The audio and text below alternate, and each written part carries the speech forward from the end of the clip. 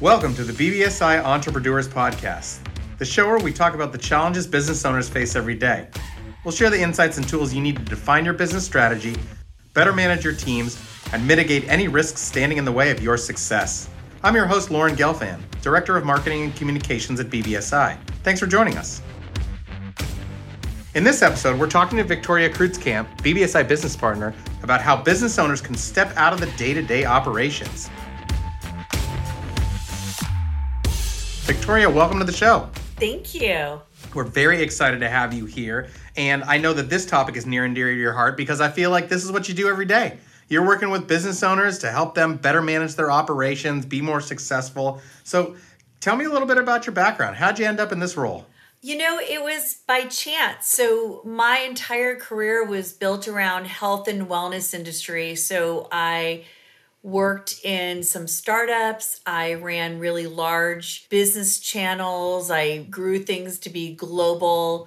The last thing I did, I was COO of a gym and spa chain. My whole career was focused on making a positive impact in people's lives. And when I was looking to make a change, I just happened to find BBSI, and I didn't even know anything like this existed. So it was really amazing to know that I could take my passion for making a difference and apply that to being able to help small, mid-sized business owners increase the probability of their success. So it was really exciting for me, especially both my parents did have their own businesses. So it was just a perfect fit for me. So when you were growing up, they were managing those businesses. Do you remember them just being in the business all the time and it was kind of always on their mind? Yes, I do. I remember it becoming part of our weekends as well as their weekends. I feel like it becomes, when it's in the family, it becomes a whole family operation. You kind of all hands on deck. And I think that's a great segue into our topic today is a lot of the business owners we work with are small and medium-sized businesses. A lot of those owners got in the business because they were passionate about that specific industry that they're in. But all of a sudden, they realize that there is so much to manage when you're running your own operation that they end up spending 60, 80, 100 hours a week in the actual business. There's a progression forming the business, and then you move on to this storming phase where everything's happening quickly and you're building processes. And then there's kind of that norming period where you're figuring it out and you're not so hair on fire, and then finally you get to performing. I feel, however, that a lot of our clients and a lot of small business owners never really get past that storming phase without support or some outside influence. So I know you have a lot of examples from your daily operations. What do you see as that progression of an owner's role in their own organization? What you're saying is so spot on, Lauren. It's so hard because entrepreneurs do start a business from an idea they had, or the roots lie in a passion. And so when you think about starting a business as part of a passion, there's this conflicting priority of, I love doing the actual work myself. So, for example, you could be third generation drywaller, or you could be a carpenter or a cabinet maker, and you love the craft and the satisfaction of creating that thing. And you get to this point where you're trying to run the business, you're trying to grow the business, and you also want to be a laborer in the business, and it's conflicting. How hard is that to step away to be able to work on a business? So what happens is they spend so much time enjoying being in the thick of things and in the creation phase, but at the same time, they find out, oh my gosh, now I've got to not only make sure that my product is what I want it to be and control the quality of that product, but I also have to invoice people, and I also have to collect money, and I also have to try and get my next contract, and how do I pay for the materials? And so there's so many things going on. And so what happens is, in the beginning, they should be that secret sauce and they should be in the thick of things. But once they get a little bit bigger, then they have to hire people. So they do get to offset some time by having other people do the labor, but now they're HR and a manager too. And most of the time, they don't know anything about that or never really even want to deal with that. So, they have to shift roles at that point when they hire employees. And then there's another tipping point once they can no longer do the labor, and manage everything else it takes to run a business. they have to get over the thought that they're the only ones who can do this, and they need to let go a little and learn that they have to replace themselves. So that's when they should hire a strong manager, and that's when they should elevate to being a leader of managers versus the guy or the woman who does everything. Well, they have to delegate, right? And that's a hard skill to learn, is you want to own everything and control it because it's your baby that you've created, and now all of a sudden you can't do everything. Yep. And I think that's the obstacle that a lot of business owners and even managers run into, is all of a sudden they can't do everything themselves and they've got to start bringing other people on. I remember I worked on the marketing side, but in a very large national sandwich chain that sells foot-long sandwiches. You may be able to guess which one it is.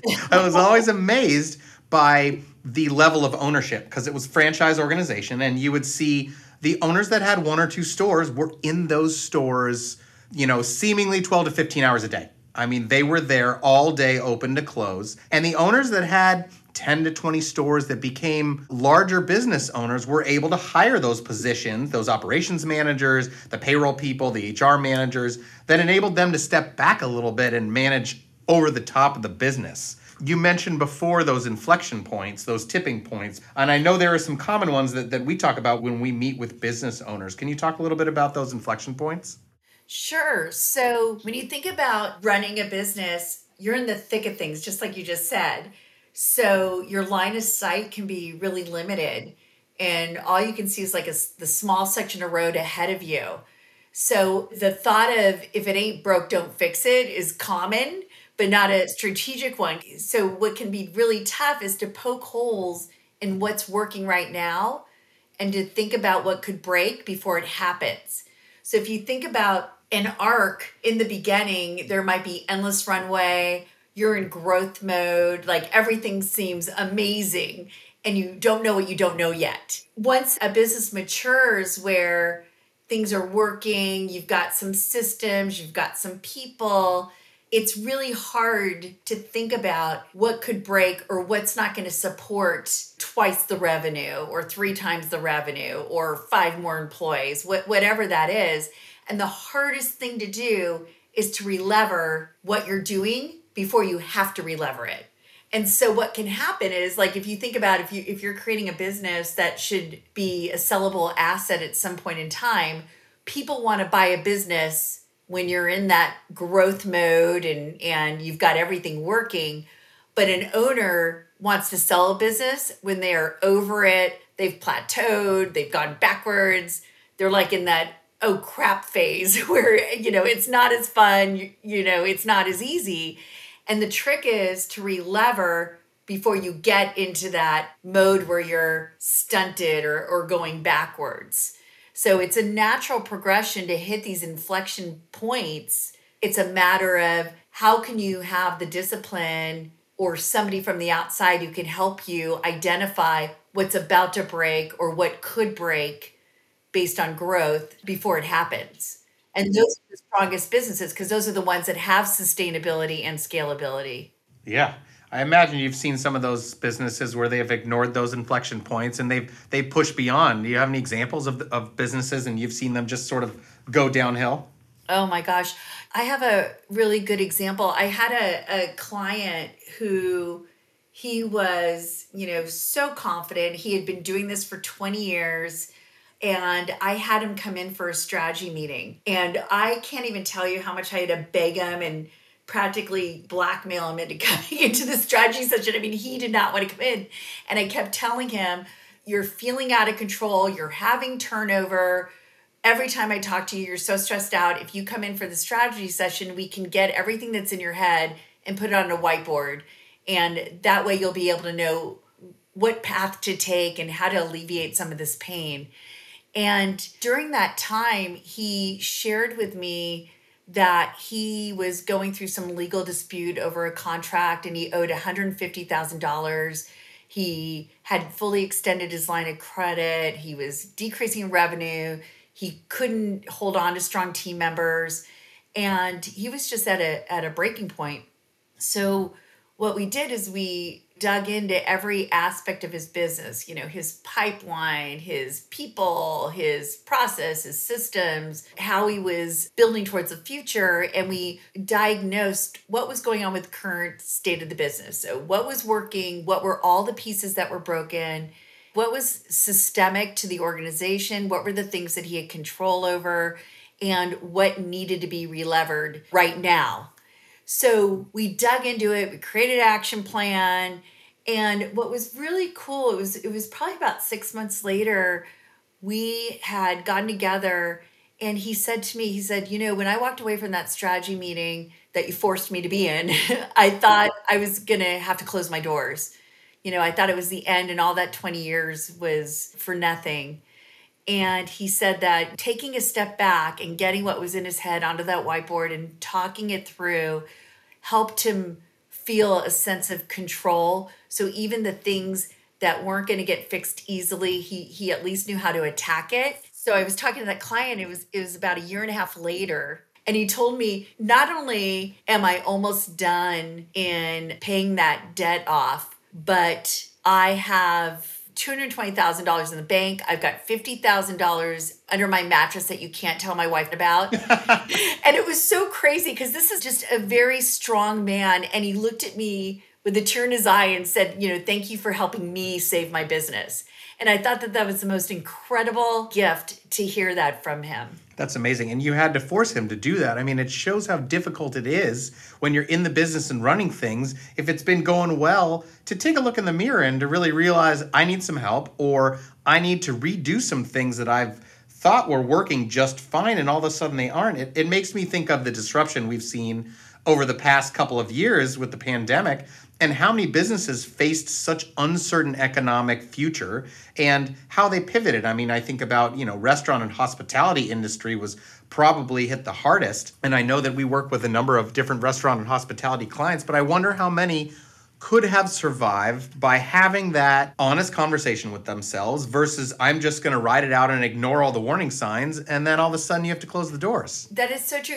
We have several restaurants as clients, and we did not lose one single restaurant during the pandemic. And, in California, the lockdown was really difficult. I mean, they were forced to be more conservative than most other states. And it was really hard. But the thing is, when you're faced with things that you can't control, outside threats that you can't control, it's how you react to them that makes all the difference in the world. So, we had restaurants who, they built outside dining structures, or they started delivering food where they had never delivered food before. They started pre-packaging takeout menus. We had also a company that created devices to heat your feet and hands when you go skiing. They totally shifted because you couldn't go skiing. So what did they do? They started manufacturing masks. So it's about when you're faced with things that seem impossible, it's having that conversation on every obstacle creates a new opportunity, and what could that look like? There's a lot of creativity there on behalf of all those businesses. And I'm sure that some of them just pushed ahead and said, no, we'll weather through this, and weren't able to do that. And I was impressed with how many businesses were able to pivot and shift.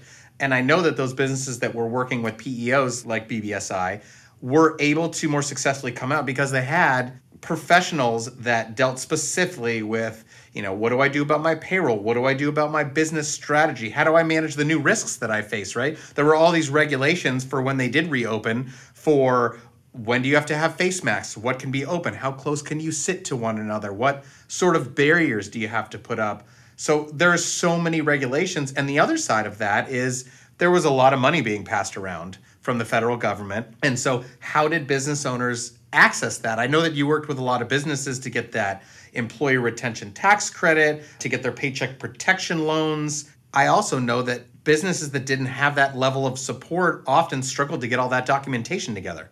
Well, in California alone, I know that less than 15% of small, mid-sized business owners got the PPP loans. In our branch, we knew that would be a matter of life and death for our owners. And so we dropped everything we were doing. And not only would we give weekly care calls to every single owner we work with, but we also help them do the analysis to see what they had qualified for. We helped them fill out applications. We were on the phones with their bankers. We were really instrumental in helping them know what they were qualified to get. And in fact, and I think this is true of from a company level, but I know in San Diego, we had out of all the owners who qualified for the PPP loans, we were able to get 97% of them funding. And that was so huge because we had, I think, out of hundreds and hundreds of businesses,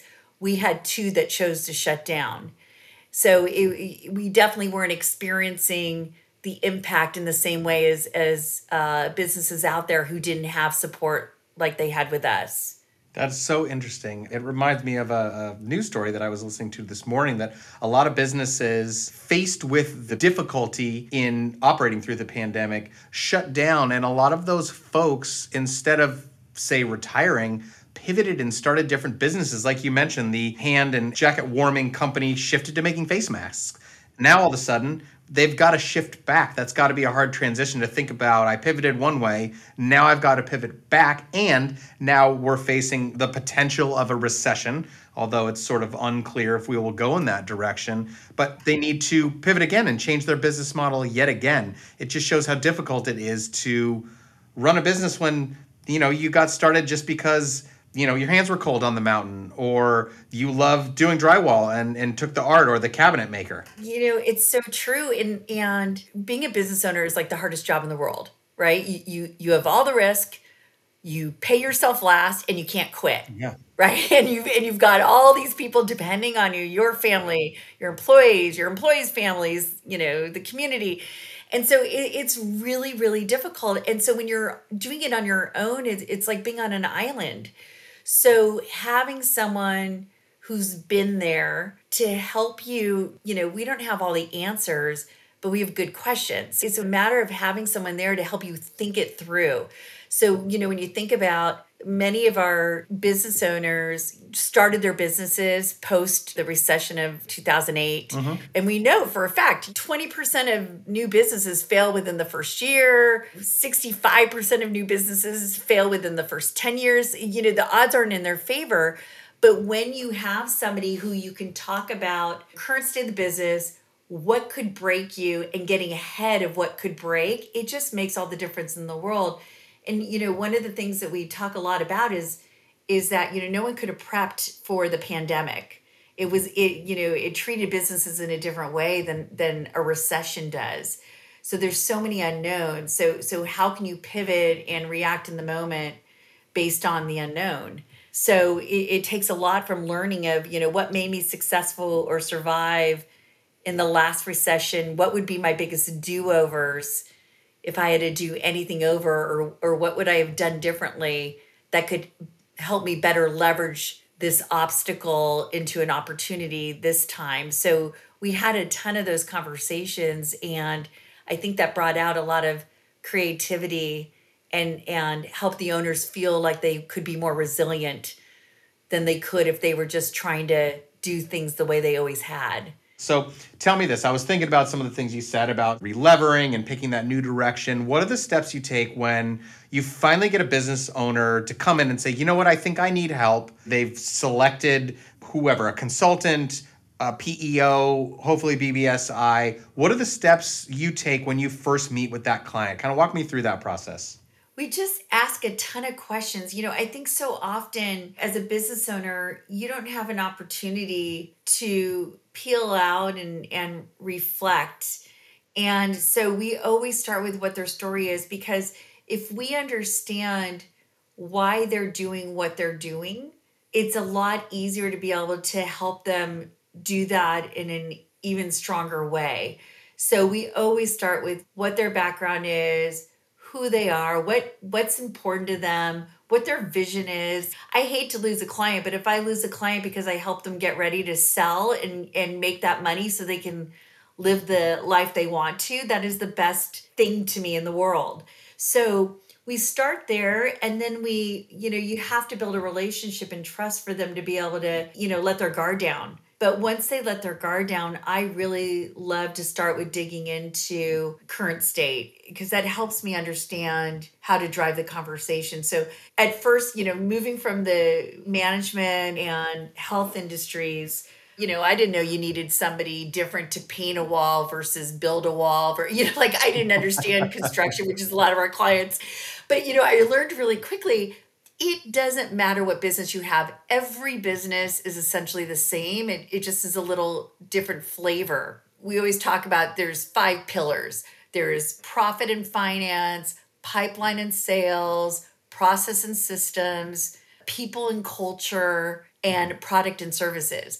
Every business boils down to those 5 things. So if we can ask good questions to understand what's making them successful in those 5 things, what's missing, what scares them, if they doubled the business, what would break, what do they need to build out now to be able to have an infrastructure that would let them scale. All those things are so important in the beginning of our relationship, because so often the owner doesn't get to talk about those things, and it's through that conversation that they come up with their own solutions, or they have an aha moment where they know, like, oh gosh, I can't double the business like this, or I have nobody who can help me lead this team. I can't, if I double the business, I can't put in more days. I can't put in more hours. So it's a really great way of building awareness, but also more importantly, building a plan that they can execute on to help them navigate through that and get to where they want to be. You mentioned the reflection, and I think that is one of the most critical pieces. As an owner, you're just attacking the problem that's in front of you. You're not necessarily thinking about into the future. You're not looking back to say, hey, what worked and what do I need to change to get to where the next phase is? You're attacking what's in front of you, and that's it. And having the opportunity to step out, no matter how difficult that may be for some, I think really sets the stage for future success. I worked for a large seafood processing company that manufactured some what they called added value products. Think about fish sticks and things like that. And they met with a company. These 2 incredibly entrepreneurial women started this company making a very specific seafood product. There was definitely a need in the market, and they started to take off. And all of a sudden, one of the very, very large retailers in the country placed a giant order, and they had to shutter the business because they were not prepared to scale up that quickly or that efficiently.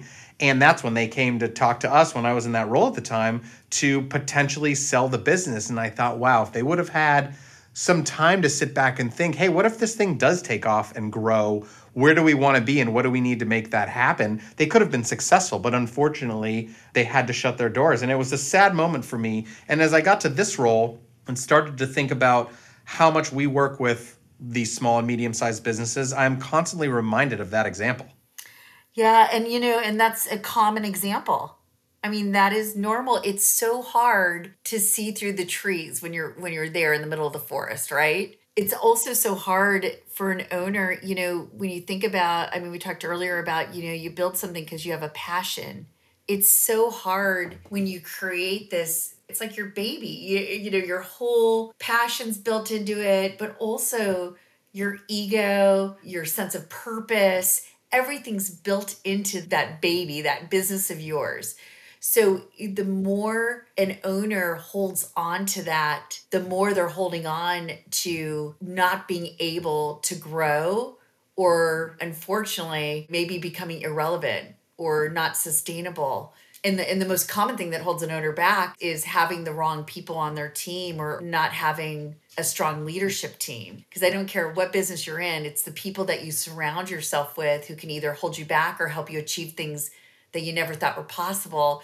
So when I think about the story you just shared, how are they leveraging the team to be able to create an infrastructure for scalability, or even to help them say, hey, this is a potential contract we could have. What processes and systems do we have? What do you think breaks? What can we do about it now? To be able to leverage that talent pool, because they're in the thick of things. When you have a strong team like that, you're built for success. Yeah, I think that's a critical piece. And right now there's a labor shortage. Unemployment is at a historic low. And those folks that are out there that are looking for jobs are very picky about what they want. And so creating that environment to bring people in, not to mention, as you said, making sure that you have the right people around you is a difficult path to navigate these days. I was thinking about some of those strategies that you were just mentioning of, all right, I know I need to grow. I know I need to get myself out of the day-to-day so I can think about the future. And people and talent is a huge area of focus, or maybe it should be a huge area of focus that oftentimes it's not, because if you have people in place, you just kind of maybe you ignore some of the things that go on and you don't think about their potential for growth or for succession planning, right? How many business owners that you work with have zero succession plans? Unfortunately, probably more than not. COVID definitely impacted who you could have on your team, right? But even though unemployment is so low right now, it really hasn't shifted back. And when you think about your brand is not what you advertise, it's what your customers think and feel about your brand, right? And when you think about what customers think and feel about your brand, that boils down to your people. And I think sometimes owners forget that. There can be nepotism. There can be like, I need a warm body, but they don't think about just a few toxic or weak team members can significantly stunt their organizations and damage their brand. So it has been challenging for the last few years from a labor perspective, but instead of the natural tendency of kind of lowering the bar on who you'll let into your organization, Yeah. that's when it's more important than ever to raise that bar and not compromise, because you will get the right person. That's why having somebody like an HR consultant can help you in how do you screen in the right person. But there's a quote I love that says, to win in the marketplace, you must first win in the workplace. And to me, that's so important. People forget that it's the people that is the number one thing in any business that's going to help you grow or retract. That's such a great piece of advice, and I love that quote. If you really want to get yourself out of the day-to-day and you really want to be able to grow the business and think about the future, whether that's, continuing to grow or selling it off or passing that on to a family member, making sure that you have the right team in place, the right knowledge base to do that is such a critical piece. I think you kind of have to start there before you really do anything else beyond that. Yes, absolutely. And when you think about succession planning, a lot of owners don't really understand what good succession planning looks like. They think, I got this person, he's been with me 30 years, he knows the business, he could take over. But they don't think about what is the profile of somebody who could be running this business. Do they have the leadership? Do they have the business acumen? Can they have the tough conversations? Are they a leader? How do they drive results through others? So sometimes just because it's the person who I trust the most, or it's, a family member, that's the easy button in the beginning when you're succession planning, but it doesn't mean that's the right person. So succession planning, takes a lot of discipline. And it also can be super complicated when you're a small business owner, and especially those who are in trades, because the people you promote tend to be the people that understand your trade, not people who should be in leadership roles. It's just so many things to think about as you're running the business, growing the business, trying to move to the next stage, navigating through economic uncertainty, global pandemics. So many different things are being thrown at you as an owner. I think I can't stress enough how important it is to be able to have somebody that can help you reflect, to look at your business holistically, to think about all those areas that you mentioned and devise a plan for the future. And a lot of businesses fail. You said, I think it was 60+% fail in the first 10 years. So I cannot stress enough for our owners that are listening out there today, how important it is to take the time to reflect on the business, focus on the future, build plans and strategies. And as you've heard today, I know that, somebody like Victoria, you would be lucky to have her working on the business and asking you those tough questions. I hope that for our listeners today, they've taken some of those to heart, and there's some questions maybe they haven't thought about in the past. But I really think that if you want to be successful in this current environment, you got to take the time to do that. And make sure that you have some time where you're not in the business 24/7, some time to yourself to reflect. I mean, work-life balance doesn't just apply to employees. It also applies to those owners. And And a lot get burnt out, right? When they're spending 80 or 100 hours in their business per week and they're not able to step away. I like always asking the question to your owners, could you take a vacation, right? Probably most of them say no. Yeah. Well, that's the thing. You have to decide, do you want a lifestyle business where you just bought yourself more than a full-time job, or do you want something that's going to be a sellable asset? Because most business owners or most entrepreneurs start because they want to have financial freedom. They want to be the boss. They don't want to work for somebody else. And so that shifts into, oh my gosh, now I just got myself into 3 full-time jobs. And so to your point, it's so important for them to think about that everything they do helps them build the lifestyle they want or get them more connected to being stuck in a full-time job that they never anticipated having. CEO, head of sales, director of HR, all the hats, right? Oh, yeah. Well, Victoria, this has been great. I really appreciate you sharing all your insights and your tips and your stories from today. Thank you for joining us. My pleasure. Thanks for having me. To all our business owners out there, thank you for listening to today's episode. If you're looking for more resources to support your business, visit our website at bbsi.com and subscribe to our monthly business owner newsletter, the BBSI Insider. We'd also love it if you'd subscribe to our podcast on your favorite platform so you never miss out on the latest insights from our BBSI business professionals.